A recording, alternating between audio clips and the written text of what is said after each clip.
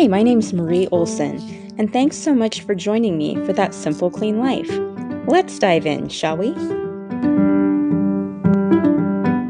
Welcome to this week's episode of That Simple Clean Life. Today, I wanted to talk about my journey into essential oils, how I got started, and some of the things that I've learned along the way. When I was first introduced to essential oils, I was in the process of obtaining my functional nutritional therapy practitioner certification, and I was invited to an essential oil class by a friend of mine. And I had heard of essential oils, but I knew nothing about them. And so my first question to her, because she told me, oh, you're studying to become a functional nutritional therapy practitioner, essential oils would be a great complement to your practice. I think you should come to this class. And she was a nurse. I knew she knew what she was talking about. And so my assumption was that essential oils had to do with food or nutrition of some kind. And so I said, essential oils, what is that? Is that something that you use to cook with? And she's like, well, why don't you come to the class and check it out?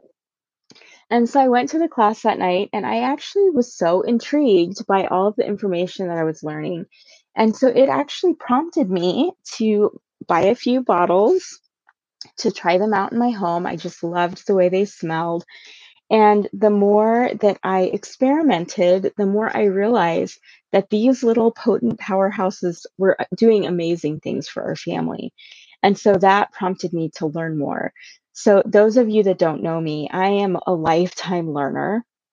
I would probably go to school every day if I could. I love learning new things.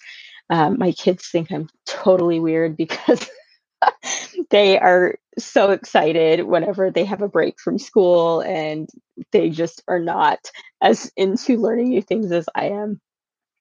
But I've always loved learning. I was always a good student in school. And so I immediately started researching more about essential oils and what they did and why they worked and how to use them most effectively. And that was when I stumbled across the Aroma Head Institute of Essential Oil Studies, and I took their free class, and I was just blown away. I learned so much in that free class that that's what prompted me on my whole journey to become a certified aromatherapist. So I took my very first class back in 2015, and I am still taking classes now.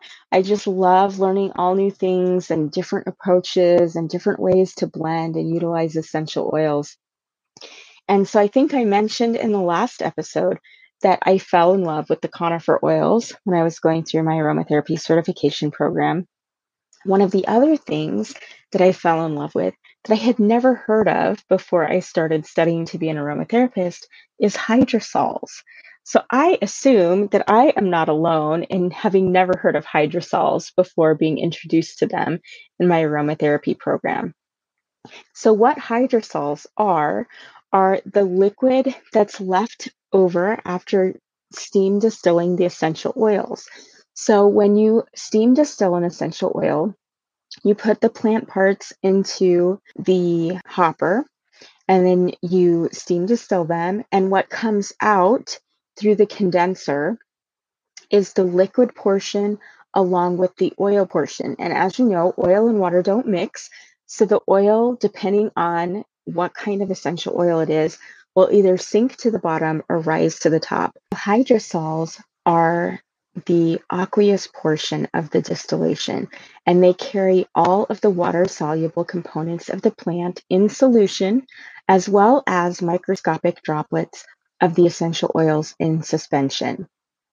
So every liter of hydrosol contains between 0.05 and zero point 0.2 milliliters, or less than 1%, of dissolved essential oil, depending on the water solubility of the plant and the distillation process.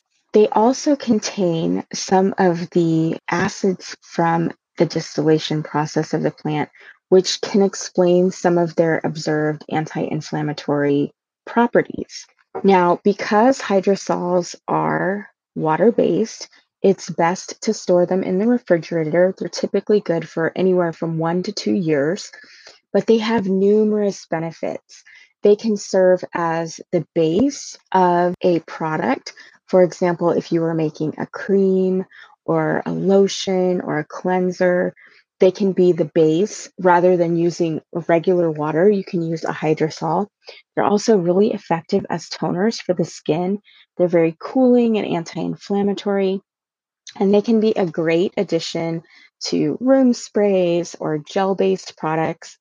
And these are typically safe on infants and young children. So this is something that you can use on children that are too young to benefit from essential oils. They're usually perfectly safe using hydrosols instead. You can use these when you're making clay masks or other clay-based products, and they're so versatile in scent properties and the ways that you can use them. One hydrosol that you may be familiar with and not realize it is witch hazel.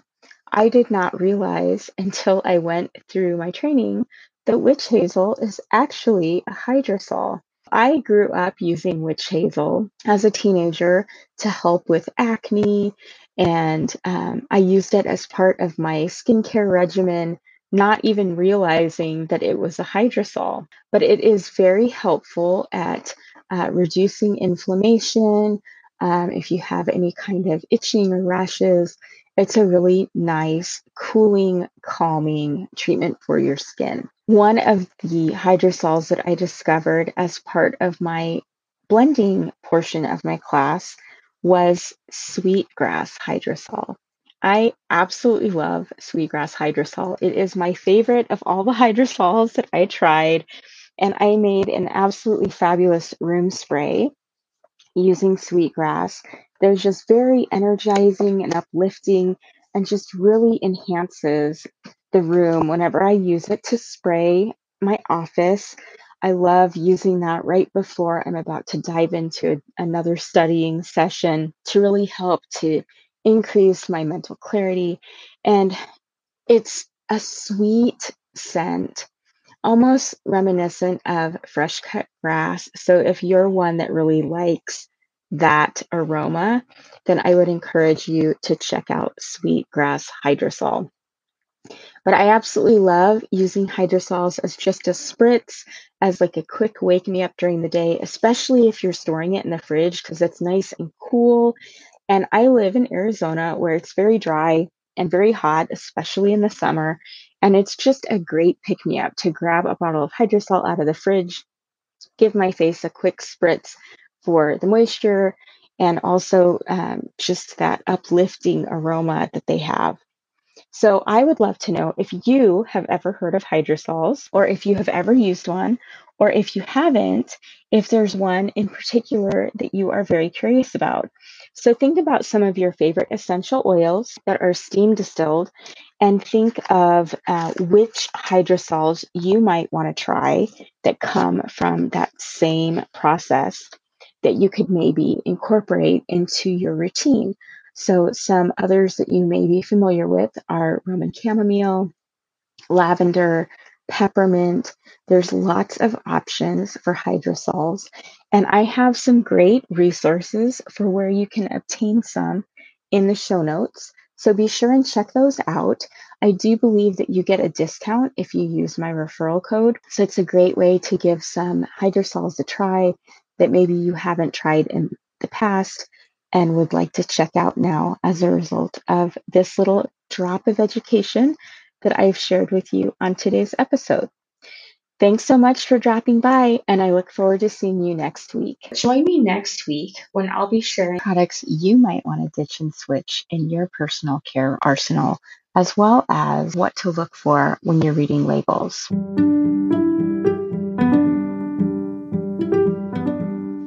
My goal with this podcast is to provide short, easy to digest snippets of essential oil education, as well as share information about ditching and switching from a more toxic option to a less toxic option. I plan to have one new episode every week, usually on Wednesdays, so join me for a midweek minute and break from your day to learn about ways to relax and unwind with essential oils and other things to help you with that simple, clean life. Thanks for joining me and have a great day.